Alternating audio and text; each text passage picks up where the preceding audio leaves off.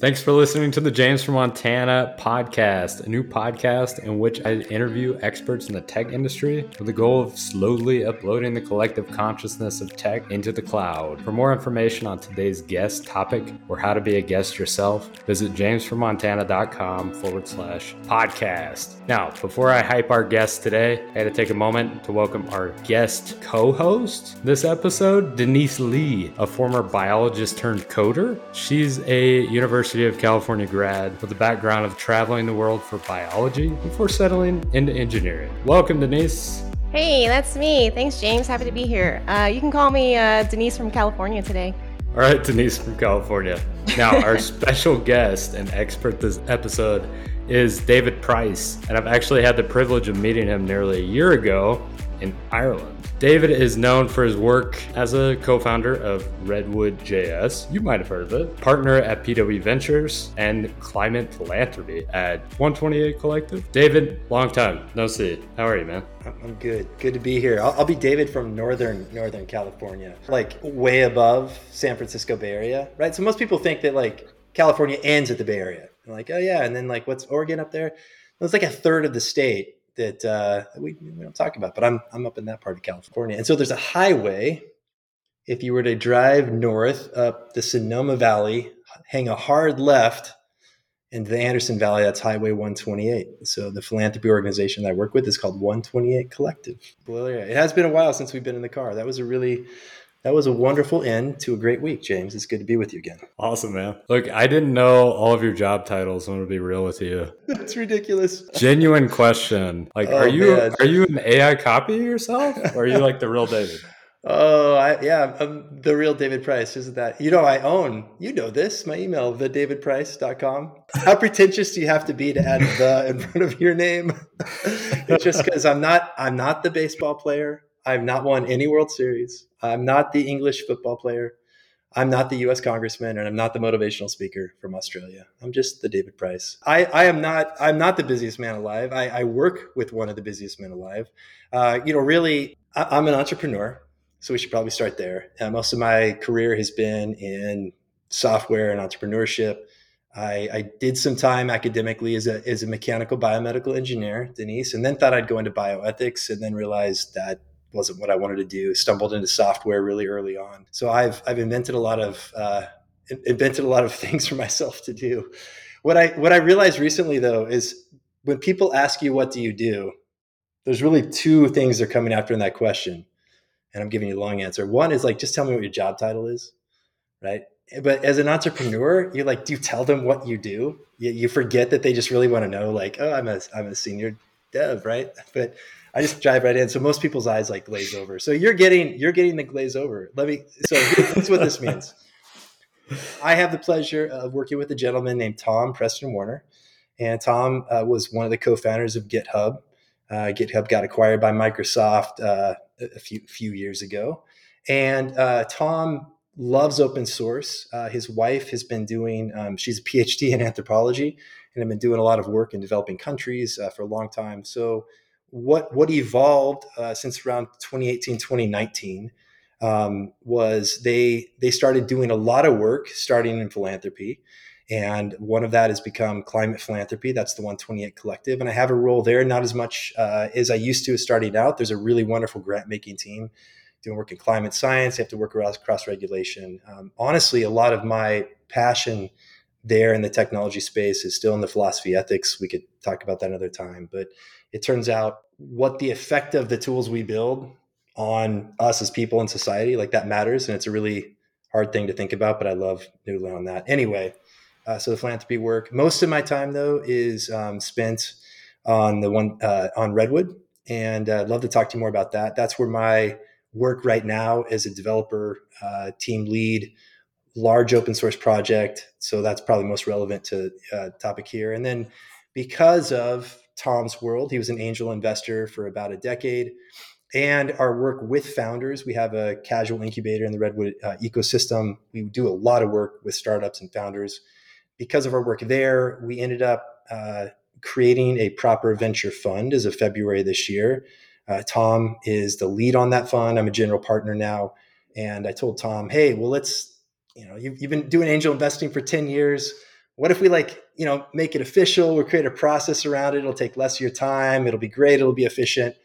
Well, when you get high efficiency, it turns out your throughput's been really high. So it's been a really busy year. And we've seen a few things change this year from the investing forefront on the edges of technology. That's been really fun. It's kept me really busy. But yes, I am an investor now at Preston Warner Ventures. So yes, it turns out it sounds really busy. At the heart of it all is I get to work with teams and help develop teams, get to work with founders and try to support them and connect people. And we're trying to build some cool stuff with some cool people. That's the TLDR. How was that for a not short intro? It's comprehensive, maybe? No. Yeah, see, ask an entrepreneur what they do, and there's no job title attached to it. So now you know what I do. I love it. I want to talk to you about investing, but first, I think probably important to touch on for the listeners what exactly RedwoodJS is. And I think you're probably the best person to talk to about what it is exactly. other than Tom. Yes, Redwood, and there's two people actually that could really tell you what a Redwood is, and they started it. So Tom Preston Warner and Peter Pistorius, they worked together at another startup Tom did called Chatterbug, and Redwood is now a full stack JavaScript framework for building multi-client applications. So primarily web-based. It comes out of the box with the technologies that may or may not be familiar to your listeners, but so it's React based on the front end, Prisma for the ORM, GraphQL, and we're stitching together testing libraries, Storybook for UI design. We really take everything you would need across CI/CD and try to give that to you out of the box with a modern framework that deploys on modern infrastructure. And the reason for that was Tom and Peter were building Rails on the back end, doing React on the front end, added GraphQL API, and just realized oh man, this could be easier. And as no one just patched all these things together and made it work, I'm sick of making choices. I'm sick of maintaining all this and keeping it up to date all the time. And thus was born Redwood. So we really do think it's the best way right now to build a full stack JavaScript application. There's a lot of validation points along the way. The people that could validate that much more than I would be the group of founders that we've been working with. And fundraising is not a measure of success per se, but it's one way for us to say that Redwood is credible. And of the startups we know that are using Redwood in their tech stack, they've raised just shy of $70 million, starting to scale their engineering teams. So it's credible. It's in production. It's working with medium-sized teams right now. It's starting to show great use cases at scale. And it's all, who knew it? JavaScript. So what made you recognize that the industry has a need for RedwoodJS? Because JavaScript is a pain in the ass. So here's what's fun. I came to this, right? The pain threshold is way too high, right? And actually modern JavaScript is really wonderful. Again, I can't take inspiration for that. This was really Tom and Peter's inspiration for what this could be. I came out of a mean stack project just before this and the startup I was doing before working on Redwood. It's interesting. The back end tooling has really changed. It's gotten really strong, right? The front end tooling has really changed. It's gotten strong. When you need to integrate and couple those two things together, it's on you. And there's a lot of ways to do that. And because JavaScript is highly dynamic, you have to suffer the pain of a really highly dynamic ecosystem that's moving fast and holding all those loose ends, right, on yourself. So and it turns out when you get into the nitty gritty, security, authentication, supply chain, all those things can become really painful to keep up. And then now you've got all this deployment infrastructure, serverless edge that's really rapidly changing too. And honestly, one of the inspirations for Redwood at the time was that the prediction that serverless was going to get better and better. So serverless infrastructure, AWS Lambdas, serverless databases. And we made a bet in 2019, 2020 that would be the way to deploy a dynamic database-backed full stack application.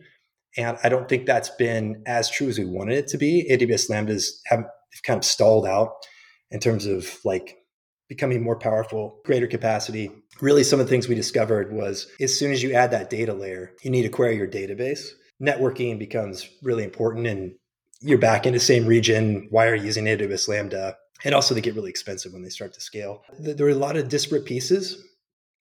Something that seems to have happened in the JavaScript ecosystem, and we've been working on this for 4 years, but around that time, and we weren't the only ones to notice this, is that the components of the stack started to become robust, well-known, right? They kind of knew like, hey, for the front end, there's some great technologies out there.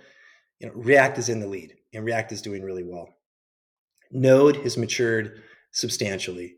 All this other tooling, a lot of the components had consolidated. No one had come along and said, let's take all those pieces and put them together, create some conventions, create an opinionated full stack framework, integrate it all, add generators to remove some of the boilerplate, take a lot of things we learned from Rails and bring that to a modern language and a modern full stack framework.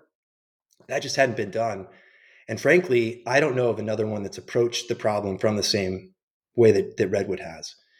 You have some really interesting things happening in the React ecosystem. So these front-end first frameworks that have started to back into, no pun intended, right, back end.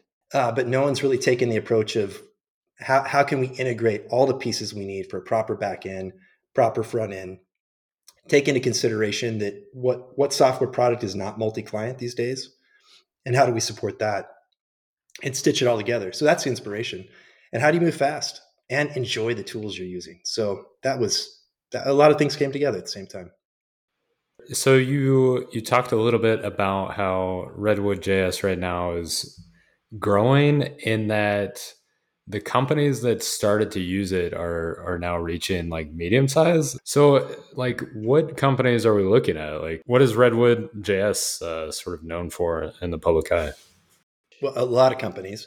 I wish it were the days of early Ruby on Rails where you could have that one production application that just like made the reputation for your framework, right? And that's shifted a bit. Things have come a long way since then. Turns out there's a lot more companies. There's not just one app to show. And Redwood went version 1 in April of 2022. We have an RC out right now for version 6, which shows how quickly we're moving. But right, so it was around the time of version 1 where we saw a lot more adoption happen. So it's been over a year now, not quite 18 months. The diversity of products that are being built with Redwood is what's fun for us. So let me go down my list from the Redwood Showcase event that we had in May of this year. And again, that's at youtube.com/RedwoodJS, and you'll see our showcase event. I'll start at the bottom here. ITList, ITLIST. They're building a curation tool for content creators. Config is building automatic SDK creation. There's a whole group of really deep vertical SaaS companies. There's a startup studio called Fractal, and they have around 25 different startups that they've funded that are using Redwood, and they do really deep vertical SaaS. So this is a classic SPA creation stories. But here's one of my favorites is Left Lane, and Left Lane is building modern software for used car dealerships. Data Sketch is building kind of a lightweight Tableau for the browser. TeamStream is doing real-time video game event streaming.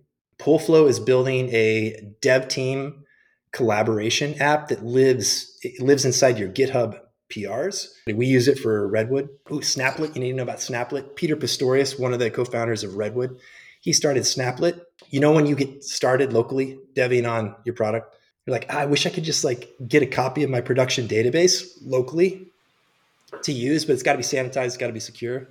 Snaplet does that locally for your dev team. And then also in your PRs, you can have a preview database seed on your PRs. So I could keep going. There's not just one, James. Sorry. I know all these founders. I just love them all. So I want to talk about them all. When you initially talked to me back in, I think it was October, about Redwood, you had this somewhat of an idea of your end user of Redwood. Maybe it was like startups in general, but it definitely wasn't like trying to garner the attention of LinkedIn or some other big company, right? Yeah, very much. That's the affinity of the team of us that started Redwood. We love building products, love startups and entrepreneurship. So have an affinity for founders. probably attracted those kind of people to us because of that and because of Tom's reputation.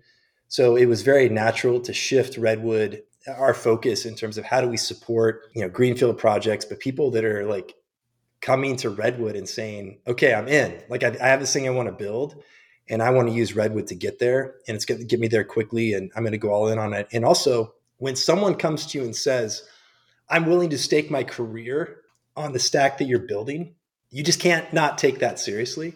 That those became our power users and people we want to get close to and learn from so they can have influence back on the project. But also one of our mantras it might be the mantra in our culture across the open source project is by helping others be successful with Redwood, we'll make the Redwood project successful. That became the case in point. If we focus on helping these startup founders be successful with Redwood, that will elevate Redwood as a platform and make it better and make it more successful in the long run. And it's totally proving out. These people are giving back to the framework.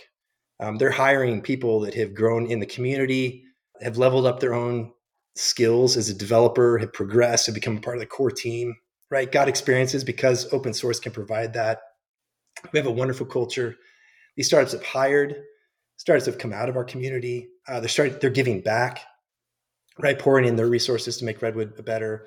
They're coming to speak at the Redwood conference that we'll be hosting this September. And they're going to show some really cool things that they've figured out how to do with Redwood we didn't know before. Yes, so that's become the people that we've focused on, and it's created a really, really wonderful dynamic flywheel, both for the people in the project and the project itself. So if you have an existing code base, how easy is it to migrate to using the RedwoodJS framework? And is there like any code base that's like too spaghetti to transition? I don't know. Most use cases for Redwood we've seen have been greenfield for new products. We've seen Redwood used inside of companies for like internal tooling. We saw Redwood being used at Shopify before they purchased Remix and then decided no more Redwood, Remix only. So like internal tools, but those are still kind of one-off and standalone. We've seen Redwood be used by consultancies, but again, this is mostly new products. We've seen migration happen. The founders tell us their stories, right? So from SvelteKit coming over to Redwood, for the most part, anytime it's React to React, there's a few ways to do that if you're using React on your front end. I know of one company that migrated in a weekend from Next to Redwood. Yeah, I know, right? It depends. So there's some ways you can use Redwood non-greenfield. One, because Redwood has first-class support for what I think is the best GraphQL experience, server and client out of the box. You can use Redwood as an additional API on an existing database. Prisma allows you to introspect. You can build a schema from there. So you could start offering a GraphQL and just using the Redwood API standalone against that database. And why you might want to do that is because you want to start supporting multiple clients. But like, I get it. GraphQL can feel like overkill. And that's actually one of the things we're addressing right now is how do we let people get started with Redwood without having to learn GraphQL? Because there is overhead there, especially when you only have one client. But GraphQL is awesome to consume. Like I love writing the queries on my front end to GraphQL. I'm like, it just makes sense, right? Like just get the data I want, right? And traverse, grab here, and like I'm good to go. So there's some advantages to being able to start that way. Honestly, Redwood has not been a compelling use case for just the web side. So if you wanted to use React Web Client, we're not there yet. That's what we're building toward with our current epoch of development, where we're adopting React Server components. Red will be much more capable. We have a convention that's really nice called a cell convention, where it basically, there's a few things Redwood does to make state really easy to manage. And in React specifically, so state across your application. In React, I'm on a little tangent, I promise I'll bring it back. In GraphQL specifically, we've created something that looks like a higher order component where loading, failure, success, all that happens inside of one component. And that's a Redwood cell, which worked really nicely for GraphQL.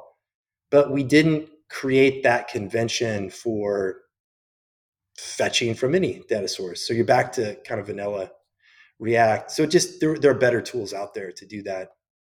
And Redwood doesn't have a compelling static or server rendering story right now. Say you want to build an e-commerce site, that's not a good use case for Redwood on the front end React right now.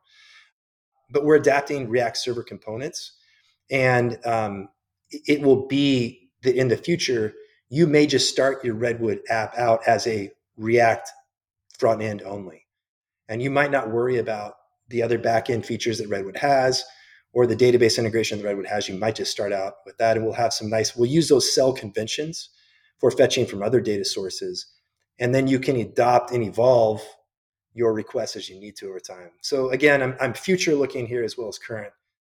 If you wanted to adopt Redwood right now, the Redwood API is really powerful and nice to use if you're looking for a GraphQL API with a lot of nice test suite conventions built around it, scales really nicely.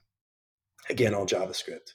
In the future, we're hoping people will come in because they want a web client to bring on, or et cetera. And then they can build out backwards, right? So starting from the web back, right now you would start from the back end forward. I want to switch gears a little bit from RedwoodJS and talk a little bit about climate tech. I think there's somewhat of a bridge between what you are doing at RedwoodJS and some of the climate tech startups I see you've talked to me about. Yes. Have you seen any climate tech startups coming through with RedwoodJS? No. We've seen a lot of experimentation. And let me catch you up on the story that we talked about, right? So because of the work in 128 Collective and the work in the Redwood community, we had some questions around what are the opportunities. If I'm an entrepreneur, want to do a startup, right? Want to be a founder, and want to work in the climate space, my skill set is software development. What are the places where I should be looking right now to begin work, right? And not just market opportunities, because I would also like to move the needle on things, right? I don't want to just build for the sake of building. I'd like to know where I can get the most, like where the climate needs right now that I could work on. And the reality is like that could be a lot of thing, because every hard science application is going to need to be software enabled. Software is what you need for scale. But when we talked last, James, that was a question that Tom and I took, and we did a series of kind of 1-hour interviews with investors and founders working in the climate software space, just to get a feel for what's happening and where should we point people to. How could we connect our community, the RedwoodJS ecosystem at large, with opportunities to work in climate or start projects in climate? And I think that's where we were at the last time we talked. The reality is right now in the climate space, we know what we need to do. There's a couple ways to talk about this problem. One is what needs to happen right now in climate. And the other is, if I want to get involved, on what level can I go get involved? And again, I'm not the expert here. I'm feeling this out for myself, right? This is a journey that Tom and I are on. We need a massive overhaul in our grid infrastructure, like starting place one. But we don't need new technology to do that. We need to go through that long, right? When you invent something, that's what makes the press and the headlines, is like the inventors are like, hey, here's this new thing. And then the unsung heroes are the people that like rolled that stuff out, right? That took the light bulb, right? And actually made a light bulb work in every home, right? Within a certain area, right? Rolling out infrastructure and being able to put things in place is really hard. And that's what needs to happen right now. So we don't need to invent new things. We need to roll out infrastructure. We need to get the grid sources to be clean. We need to get everything electrified as much as we can. And so that's where to move the needle. And it turns out a lot of that has to do with policy and regulation, incentivization, and those can be some really hard places to operate. So that's one of the hard realities. There's some cool things going on there. And then what can I do with software in the climate space? I would say the first thing is, yes, it's awesome to start a company. I get that. But there is so much right now that needs software. Like there are climate companies hiring right now that need software developer expertise, right? So if we're going to roll out, there's a consumer, user interface approach to this problem. If you're going to roll out electrification, you're kind of into skills that e-commerce and like think about all the grid. Like anyone who's worked in e-commerce, selling things to consumers, knowing how to build a UI for consumers, how to take really complex problems and boil it down to really simple decisions. There was a really small startup that we met in the Midwest, and it was a gentleman who was just trying to make sure that insulation installers knew what incentives were available to their potential clients to basically pay for insulating their homes, right? And so there's a disconnect between what's available and what's out there and the people that are doing the work on the ground level to know how to match that up for the consumers. So there's all these little low-hanging fruit opportunities that really are like just consumer development problems. And then when you get to the grid, gosh, there's a lot of things happening. I wish I could. The specific examples are here. It's all kind of muddled in my brain, but a lot of the examples that we've seen so far are, just managing grid and then managing data at a large scale and building the apps and dashboards to be able to have high level intelligence and analytics across IoT, across customers and those kind of insights. So there's a lot of software enablement that needs to happen. There are a lot of companies right now that are looking to hire. That's a great place to start. So I just got off a call earlier today with the crew from Work on Climate. And I think I'll just stop there as like a resource to get started. And their whole mission as a nonprofit organization is to enable this transition of people focused on X industries today that in whatever skill set they have, be it a product manager, be it a software engineer, be it an infrastructure engineer, and to get them connected to climate work opportunities. So Work on Climate is a great place to start. Workonclimate.org. There you go. So what made you interested in climate tech? Is it possibly related to, your background in biomedical engineering? Gosh, what made it interesting? I think it's hard to be. I mean, I wish I could say like, I was just on the forefront of this and always keep my eye. Like it's obvious, but no, not as much. I think, for me, well, like everyone, how can you not be aware of it right now? And we're all probably experiencing what I experienced, which is like it's such a hairy problem, and I'm just so inundated with bad news right now. I don't know what to do about anything. Yes, I've always been deeply passionate around the intersection of, to the best I can explain it, technology and culture, but really business, technology, and people, and trying, how do we use technology to help people? I love that question. That's been something I've cared a lot about in my life. So that's where the bioethics came into play early on. And I wanted to be really thoughtful from the early days of my career around how I build things and the kind of effect that they're having. So that was just built into me. Blame it on being a firstborn. It's a whole responsibility thing. I'm sure like being a father also influences that, right? Yeah, absolutely.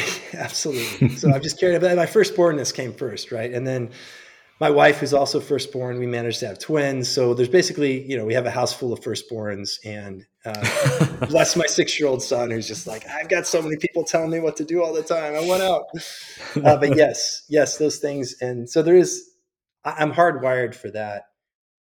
Admittedly, I didn't come into a place of like, what can I do to work on climate until the invitation by Tom and Teresa to come and be a part of 128. Again, that was more because of my care and passion for what we're doing and how we're thinking about software products at large. I was doing some work in 2018 and 2019 and trying to find ways to equip software product teams to think more about the outcomes of their technology on people and their end users. Right? What aren't we measuring that we could be, and why aren't we? And that was a really, really hard problem to solve, and I didn't come up with any good answers other than talking to a lot of people that agreed. But that's what got me to 128, was pulling that thread. And again, it's not that I have this answer right now of how will I do that. It's more I'm pulling the threads on my own question. How can I do that? How can I enable that? And the things that I turn out I love to do, convening people, bringing developing people, developing teams, creating a project of collaboration where people are working on. That's just become an opportunity to connect that with the topics, the challenges of our day, which are climate. I've been pulled into this, Denise, as much as anything. It wasn't that I woke up and said, this is what I'm going to shoulder. And I owe a lot to Tom and Teresa for, they're the ones who picked up the charge here, and I've joined with them on it. I'm just pulling the thread and hopefully showing others that that's possible. I think a lot of engineers in the same way, we go to work, we make some tech, maybe somebody down the line uses it, hopefully. And the company makes money. Somebody has a better time because you filled some problem. But climate tech is completely different. Venture capital grasps onto technologies that return on investment, right? How do you feel like climate tech plays into that? I imagine that climate tech sort of isolates you from investors that are completely ROI focused, and maybe aren't even on board with addressing climate. I wish I could speak more nuanced to your question. It resonates with me. Not having been an investor professionally until recently, having watched a lot, I'm still getting caught up on history here. And I don't think that's actually a problem right now. Now, there are a lot of challenges here, and 128 Collective is working on this too. So one of the questions is, well, where did our modern financing system and way of doing business, where did that, what went wrong along the line? Or is it just because of the whole thing itself that got us in the problems we're in right now, right? And that's a really important question that we need to ask. But then it turns out if we just throw all that stuff out the door and say I'm not going to care about financing, then it's well, wait, how are we going to build really large infrastructure projects? Right. The government exactly. and they're doing their role. And there's actually 128 Collective is working on those things as well. The idea of democratic public ownership of infrastructure, right? I mean, who owns the highways? Who owns the bridges? Who owns, right? There's such a thing as public utility. So that's not a new idea. It's an old idea. And that's also something that can be used to accelerate this. But so there's been cycles of this over the last 15 years that I've talked to people, but it's not that there's not early stage funding for climate tech. And a lot of these things can have, cross market potential, right? So example, look at what's happening in batteries, and the size of batteries becoming smaller, the energy density, right? And that's happening. So seeing all these things explode over consumer devices and electronics. It turns out that battery storage is really important for the energy transition we need to make, right? So these things are complementary, and there's a lot of investment happening there. So it's not that there's not money to invest in climate. The most positive trend that I've seen is traditional, Bay Area venture firms that aren't climate firms, but they're looking for opportunities here to invest because they see that, yes, there's a lot of money to be made in this transition. Again, I say that knowing there's a lot of problems and challenges with that statement, but that's a good sign, right? When it's not climate as a climate bucket, when it's just general investing as an opportunity, that's really important. The Inflation Reduction Act that happened, that was this year, right? Where am I? Yes. What year is it? Black hole, right? That did a lot to start moving the needle in some of these areas that we need. So that's incentivized. So the government is doing regulatory action, taking regulatory action to move the needle and make some investments attractive. We've seen this happen with electric cars. We're seeing it happen with electric appliances inside of our home. There's some really cool things happening there. And honestly, all these things, there's a lot of synergy happening across the board. Where there's currently a lack of funding is to roll out billion-dollar projects for hydrogen manufacturing, for building out solar and wind farms. And that is because there's really high risk. Typically, those are debt projects that get financed, right? So it's not early stage venture. It's I need to go build this really, really massive, complex thing. And if you haven't built that before, it's hard to just go get a loan at a bank and say, hey, I'm stamping out another one of these. Remember we made this money last time and everybody was happy. We're just going to do the same thing this time. They don't have that story. It's new. And some of the tech at scale and manufacturing process is new. And that's where there's a lack. So good news, James. It's not that there's not venture looking into these areas and opportunities. There's a lot of overlap and there is a lot of venture there. But to get to the scale we need for some of the manufacturing infrastructure projects, that is lacking right now. And hopefully we'll start to turn on some more activity. So you mentioned that the immediate need that you see is like with infrastructure. That seems more like a government kind of thing. Like we can't go and like program new streets. Yeah. What role do you see tech playing in alleviating like immediate climate needs? So where my focus is on tech is specifically software and startups. And I think it's hard for me to wrap my mind around, okay, how do I solve a problem without like going and starting a new company and being an entrepreneur? Aside from the large project rollouts that we need, there are a lot of opportunities within those spaces that need software enablement for rolling things out to consumers. Every device is now an internet connected device, and that's only increasingly so. And that takes software technology and applications to manage and monitor and grow. I think the core of the challenge that I still face, which is you, and actually 128 Collective, we've gone back and forth in this, is can we stop trying to focus on the regulation we need? Okay, let's try something else. So we come back around to the regulation we need. And that's true. We really need that. So what if you start building software tools and startups, be they for-profit or nonprofit, that work with government organizations? There's a whole VC fund right now that's spun up called firetech.vc, but for wildfire technology. It turns out one of the things that needs to happen is we need to thin out all this excess fuel that's in all of our forests because of droughts and also because of poor, improper forest management. And the government needs software tools to be able to survey and then manage these massive projects. And so there's some really cool things happening in wildfire technology right now. And I guess it's hard for me to give one example. And maybe again, that's a problem. Like, where do I get started? Because there's a lot of things happening. Here's what I wanted to say.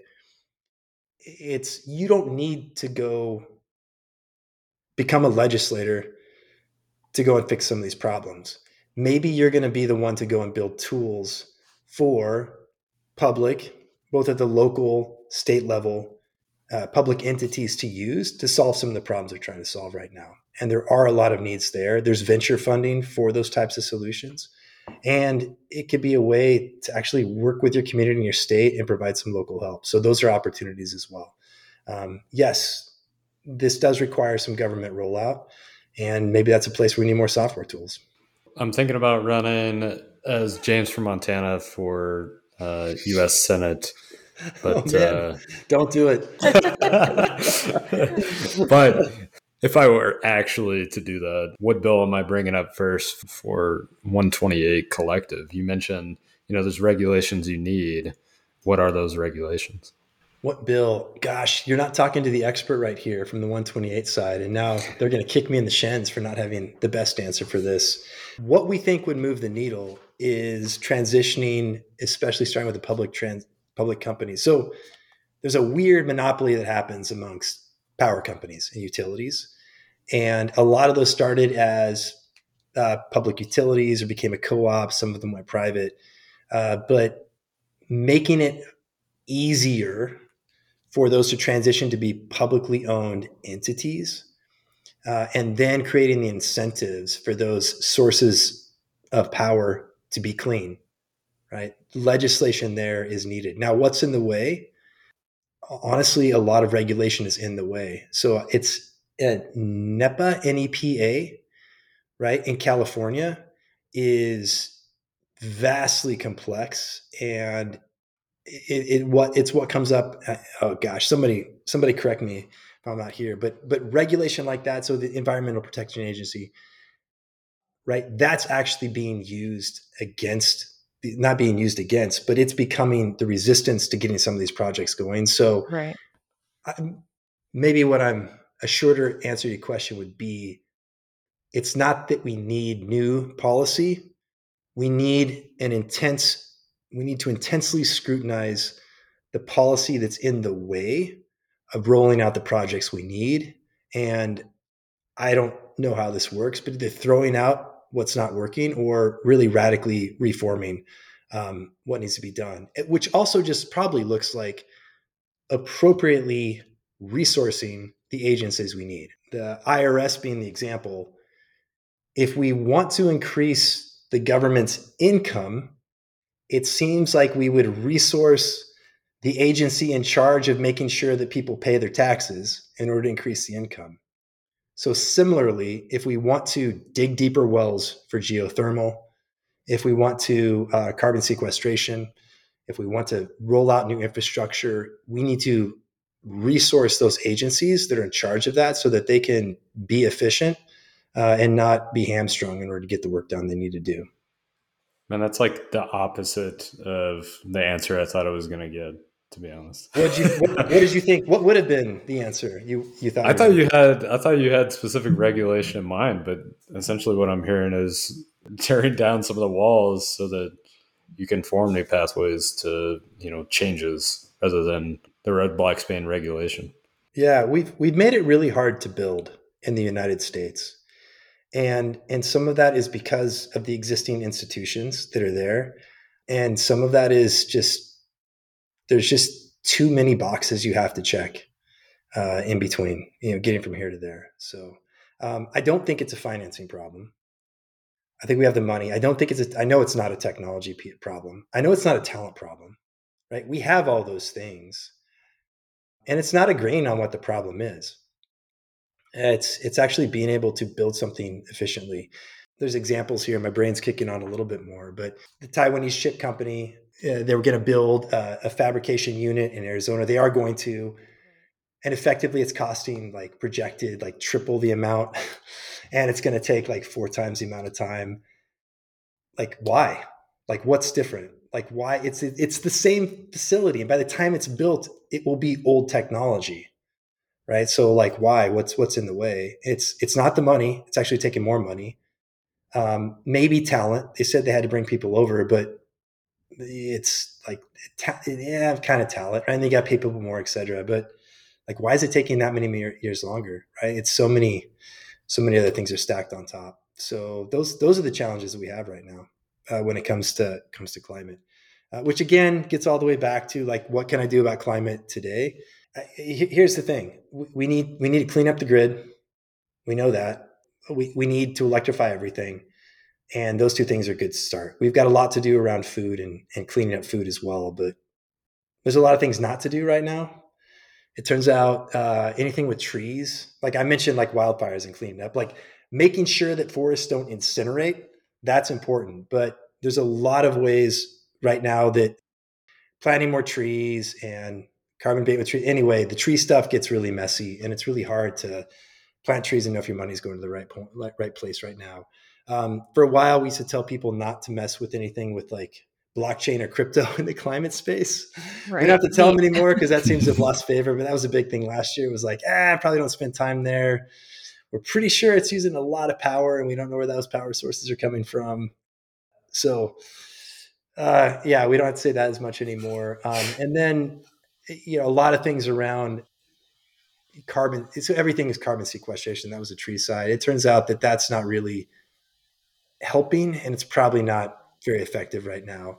Now, direct air capture technology is really interesting, and we need that, and we need to figure out how to finance that. The challenge is if we keep talking about that as a technology that's going to save us, we're just going to suck all the carbon out of the air that's already there and then put it deep in the ground. Well, we need to do that, but we can't use that as an excuse not to move the needle right now on things. There's better resources than me out there on these things, but the point being, it's helpful to know where not to spend your time right now.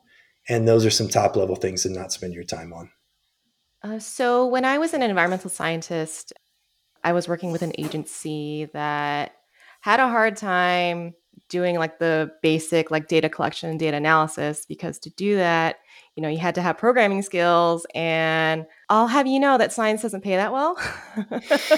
Right. So Are there like have any, local environmental science agencies like approached you saying like, hey, we have this need. Can you like broadcast this need? Not necessarily that I know of. They've come to us like that. That would be really interesting, but I can't think of some. I know that the grant making team on 128 Collective they actually try to reach out and support that way, but I don't know of any specifics off the top of my mind. That would be cool though. I don't even know a place for people to go and do that. But yeah, what a technology is sucking a lot of talent out of science right now. And I didn't even talk about that, but there's a lot of challenges right now in scientific grant writing, getting grants. Yeah. The state of innovation that's happening in the scientific community, the resourcing that probably needs to be there. Again, I'm not the one to talk about it, but I've definitely seen that on the radar several times as an area that's challenging right now. David, so you mentioned cryptocurrency and Oh, here we go. Here we go. The anti-climate tech. Is that the biggest offender when we talk about like technology ethics? Oh, geez. Well, depends on what kind of offender. I don't know. And I don't think that, well, I did have some challenges with crypto specifically, and not that it was bad technology. I think the use cases became, let's put it this way. Would crypto have been nearly as interesting if it wouldn't have had, some kind of dollar sign next to it, right? Like a money equivalent. And that became challenging for me. I think blockchain technology is fascinating, and I think there's still some cool things to be had there, and that we'll see. I've talked to folks even in the last couple of weeks. I do think that, especially with modern, Ethereum made the shift, but they've been able to transition away from these, high energy consumption. Right. We're Proof of staking work. now. Yeah, right. So that's been that's a very positive trend. I guess I will say that there's research that's been done. Trying to think of what. Oh gosh, the paper, I can see it in my mind, but the title is not coming up. But effectively, when you look at server farms and the energy consumption, the carbon output is pretty much equivalent to the airline industry, right? So it's significant, and in the 3% range, right, which makes it sound smaller. But there's a lot that could be done there. A lot of server farm data, like a lot of those cloud compute centers are located near hydropower, right? They're trying to position themselves in areas where they're thinking better. Water use is actually another. So I'm thinking about all the things that were related to crypto, but it turns out that you got to cool all this hardware somehow, and you need a lot of water to do that. So in a world where drinking water is becoming more and more scarce because of droughts, et cetera, that becomes another problem that we didn't think about. I mean, so it's hairy. It goes down far. Let me flip that though, because the things I think about and care about in terms of software ethics is it's easy to get stuck in the like, oh my gosh, we didn't see that coming. Like, oh, that's terrible. How do we not make that mistake again? And personally, right now, the mistakes I think we've got a long way to reconcile for is what we've done to kids with mobile devices and apps. I think about that. I think about that a lot as a parent and as software developers. Like, human-centered design. Oh, this is amazing. Oh, wow. Look, like we can figure out how to help people create habits with these UIs. And then like, oh yeah, man, I can get people to click on things all day long. Like we quickly went from being able to design things and have empathy for the end user to hijacking humans and creating this addictive behavior. Yeah, we need to think about that a lot more and figure out how to undo some of the harms that have been done there. And we didn't mean to. So yes to all that. And those are real problems we need to think hard about. And yes, those are all philosophical problems and they have to do with morality and ethics. I care a lot more, and where I spend time thinking about, which is I really like virtue ethics because I like the idea and I'm captivated by the idea of what is our human potential? Like what can we become? What are we capable of at our fullest? And how do we cultivate those kinds of capacities in ourselves and in ourselves as a community and a culture. And technology, which is by definition an extension of human intelligence, is something we can use to enable that cultivation, right? So there's a lot of things, and a lot smarter people have written these things down about what we shouldn't do, what our obligations are. That becomes laws, that becomes compliance, that becomes regulation. We're missing right now what I feel like is a void in the area of what can be. What does human capacity flourishing look like? Given where we are, who can we become? At local communities, turns out we're really lonely. We don't hang out with people anymore. State communities, nations, global community. What can we become in a way that optimizes for us all to flourish? And those are the questions I really like.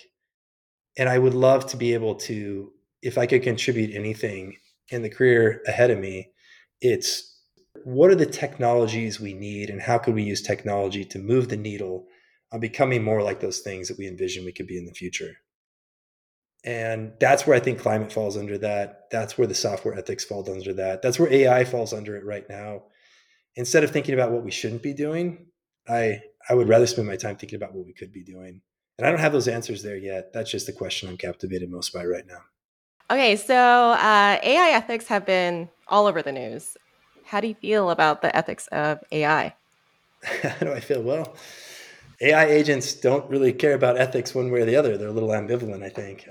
But yeah, I'm fine. I'm glad we're finally talking about it, and I think it's important. It's got everyone's attention, and hopefully, at large, we are not going to be caught off guard this time. We're a little spooked by whatever happened with social media, which is really phones and devices in our pockets, coupled by a lot of back-to-back catastrophes, right? I think we're a little more alert to these things. Things can go in unintended directions with new technologies like this, especially when they're to have a chance for exponentially increasing their scale of effect and improving and progressing quickly. The reality is we don't. This is similar to climate. Like, we have what we need to solve the problems today. The thinkers are there. Philosophy, ethics, morality has been around for thousands of years. Like, we've got frameworks to pull off the shelves, people to learn from. We have experts right now that are available and have the knowledge and been thinking about this really well and really deeply for a long time. So I think the state of things are where things are right now is I really like that this is focus and upfront and center. And I like that the conversation is happening publicly now. Again, going back to my approach on ethics, what I get concerned about is that policy, oughts, obligation, duty, like what should and shouldn't be done, that will be an answer, because I don't think it will be. You can't write enough rules to mitigate the future of these technologies, right? There'll always be one step behind. So like I said, I think there's this missing vision for like what do we want to do with these technologies, and that would help us guide like how we think about using them and what's missing, what tools we need that we don't have. But what I think needs to happen that hasn't happened yet is that common space for where I see a lot of people in legislation, a lot of people in philosophy and academia, and a lot of people building these things all talking past each other, right? And they're trying to sit down and have a conversation. But that true multidisciplinary approach where people sit down and understand, like my family does with my kids, sit down and understand where everyone is coming from and what they need, and then come up with a common solution. That's what I'm looking for next, and I don't see that happening yet. So until my friends working on AI tools at a startup understand what's available to them to help them build a quote better product in a lot of new ways, right? They're concerned about the risks and the unintended consequences. But until the resources are available for them that aren't necessarily like a list of do's and don'ts, I don't feel like there's a satisfactory answer for like what does it mean to ethically use this technology. I don't have an answer for that yet. I just know that people are asking those questions and they're concerned about it. I feel like your general tone when we talk about like, technology ethics and AI and climate tech has been like very optimistic. Conversely, like I just had sort of like an existential crisis the other day. Like, man, like I work in tech and like all I do is I make dumb shit to make people like buy more dumb shit? So do you think that like society, AI, and climate tech could, one day like work in tandem to solve problems? Absolutely. Will it solve the problems that need to be solved? The most important ones to solve? I don't know. I mean, I know those things are possible. Yes, I am. I've been called. I'm a techno optimist. But again, let me back up a step. I think what you're experiencing is pretty common, and like that, just that feeling of like, what am I doing with my life? That's called being human. It's probably exacerbated now because of the state of the world and our view of the state of the world and the perspective we have on it. So I've 100% empathy for those things, but I think that's normal, not just about the tools themselves. I do think we have rearranged our understanding of the good life as a society in the United States. Can't speak outside of it very much, to be around and very focused on things like career, finances, money. And we take all these externals, and that becomes a way of gauging happiness in our life. And there's a real danger there because it turns out that a lot of the things that are the most satisfying and fundamental and grounding are really, really hard to measure in terms of human experience, right? There's language for that. There's other ways of knowing, experiencing those things, but as a society, we're not really good with those. So the reason I'm talking about those right now is I think it'd be really easy to chase the wrong things right now. So look, since 2015, let me just go off the cliff here a little bit. Since 2015, American life expectancy has been decreasing. 2015. This is well before the pandemic. People have written a lot about that, but you had the opioid crisis, right? Medical technology. You started to see probably the effects of, other crises compounded by social media and isolation, right? But again, the net effect being Americans are dying younger on average every year, 2015, then very much compounded by the pandemic. And now we've got the Surgeon General's report that like we're super lonely, we're super disconnected, and we're not happy. Teen girls, of which I'm going to have some in a few years, are especially at risk of suicide and depression. And oh, by the way, the world is on fire. And this Little weekend in things. particular, right? So when you say, how can we use all these things to solve problems? Yes, technology is capable of solving the problems. We're going to create more problems too along the way. But what I'm optimistic about is we already know how to solve some of the fundamental problems around loneliness and community.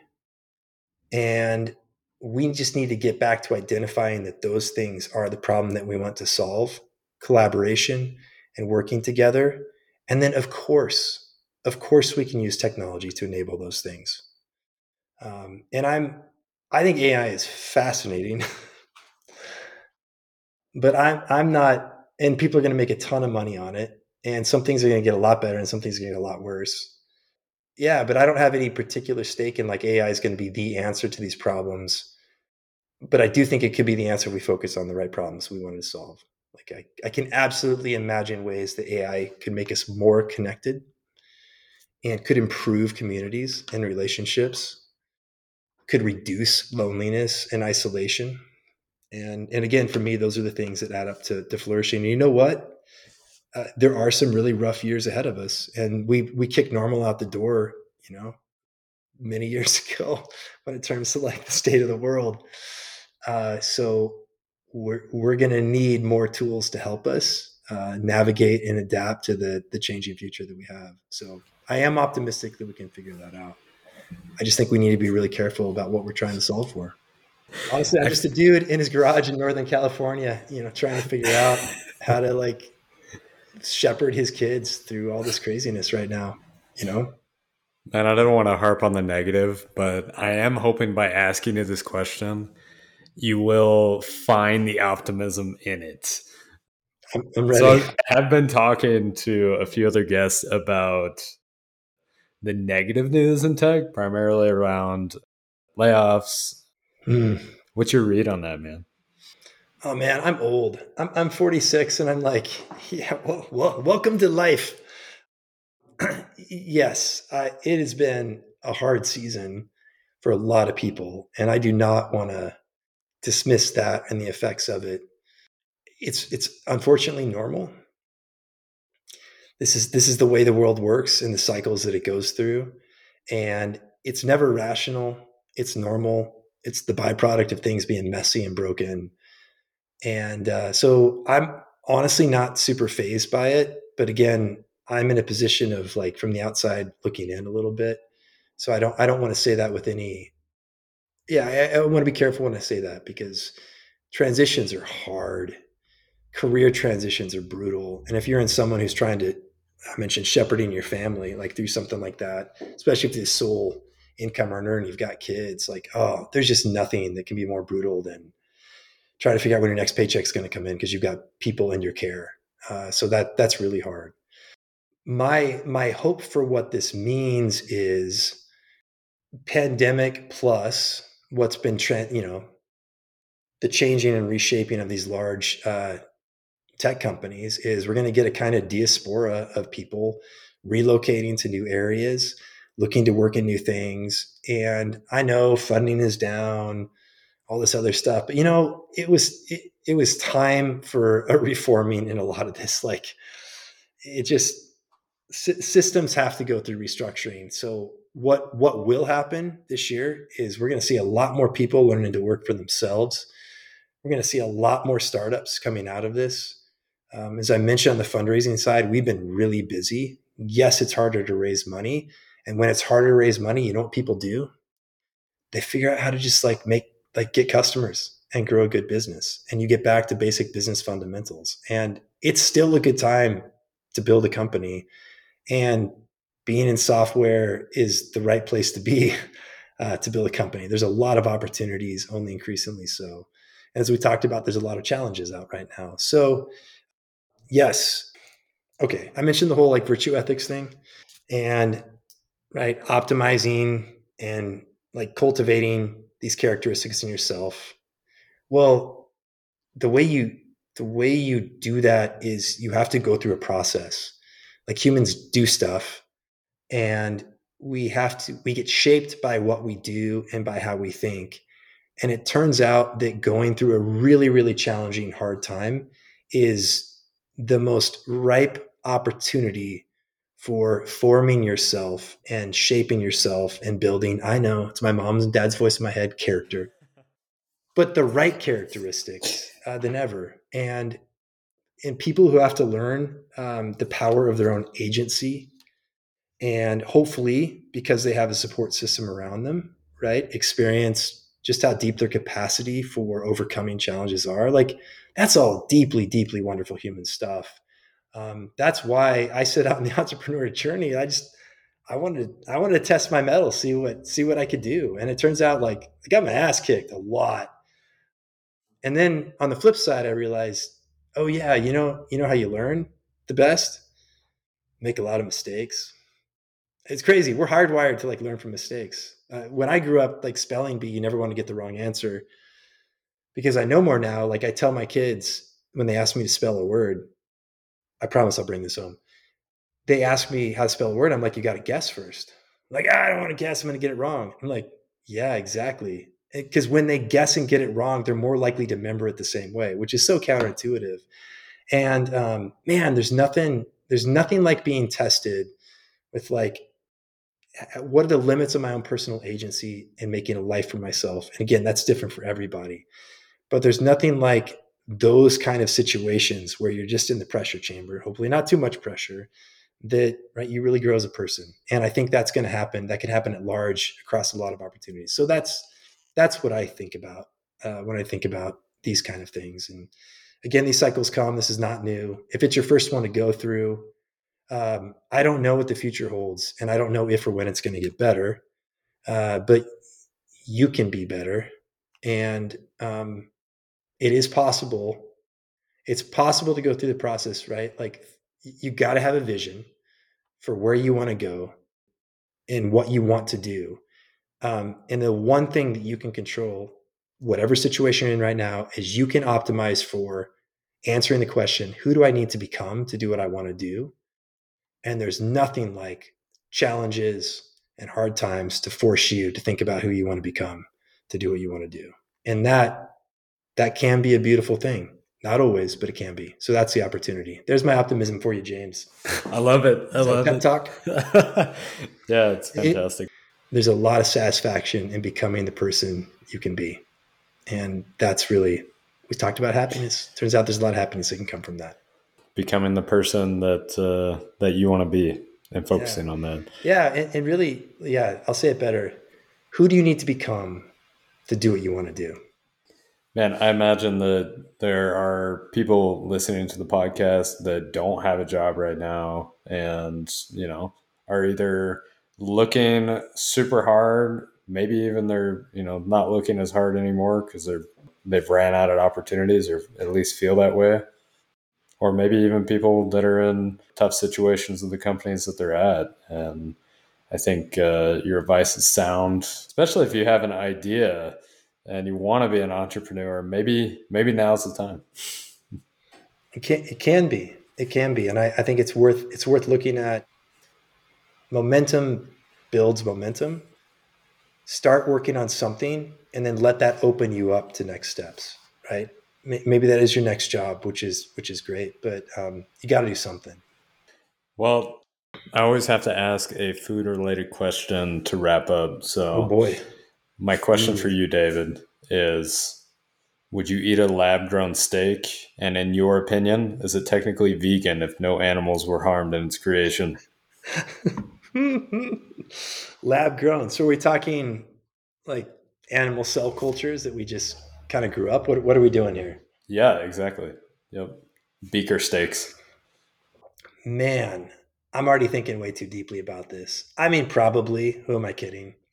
That would be okay. I mean, is that any different than like how much we process foods right now anyway?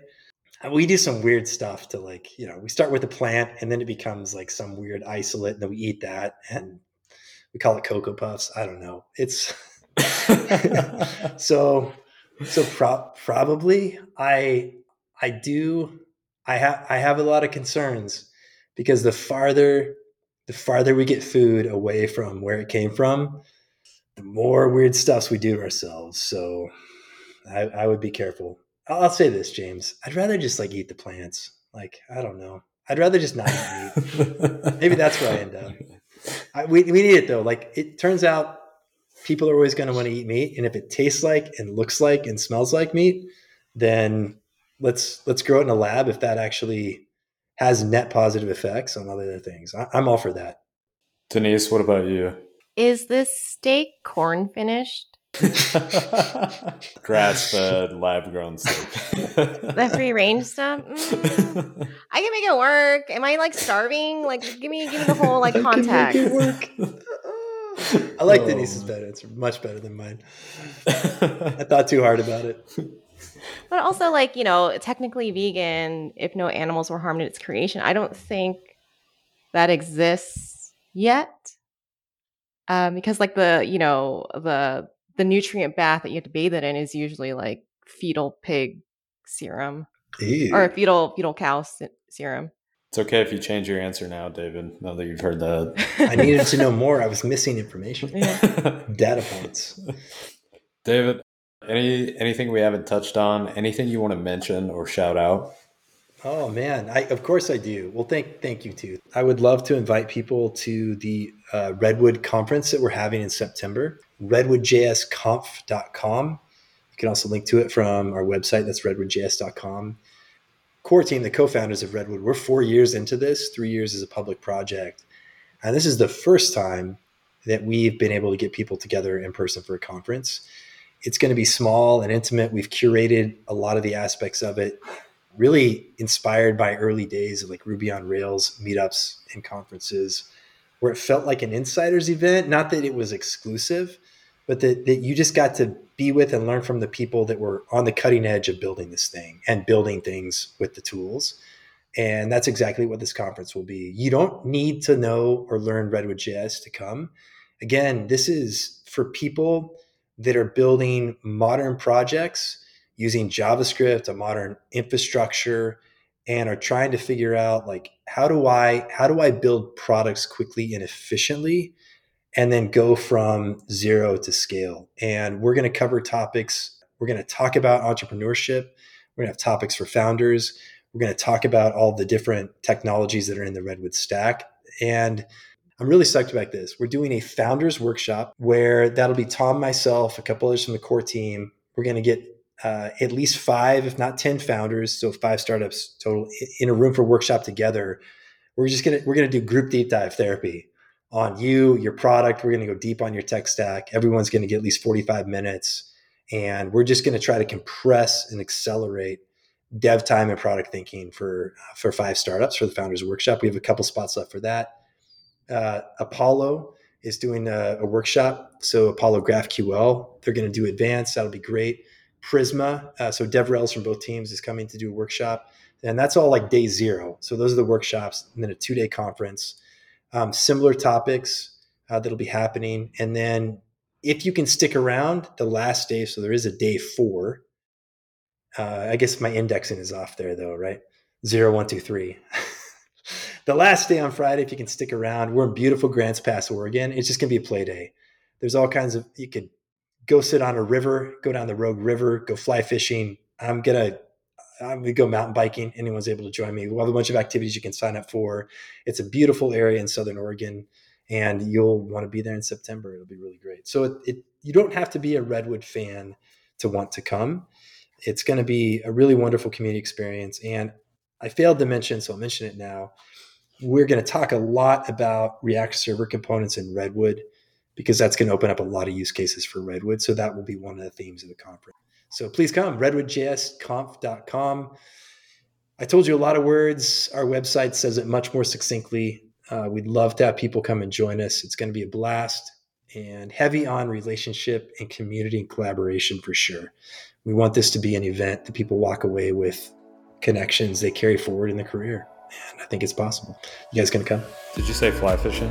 I think I might be there. I did. I wrote it. All right, awesome. Well, I will have the links to everything that's mentioned in the podcast today. And I want to thank you, David, for joining me. And also thank you to Denise for joining me to co-host this episode. And thanks for listening to the James from Montana podcast. If you want to support this production or see more content like this, visit jamesfrommontana.com. Consider signing up as a member. You can get free emails when new articles or episodes like this one drop.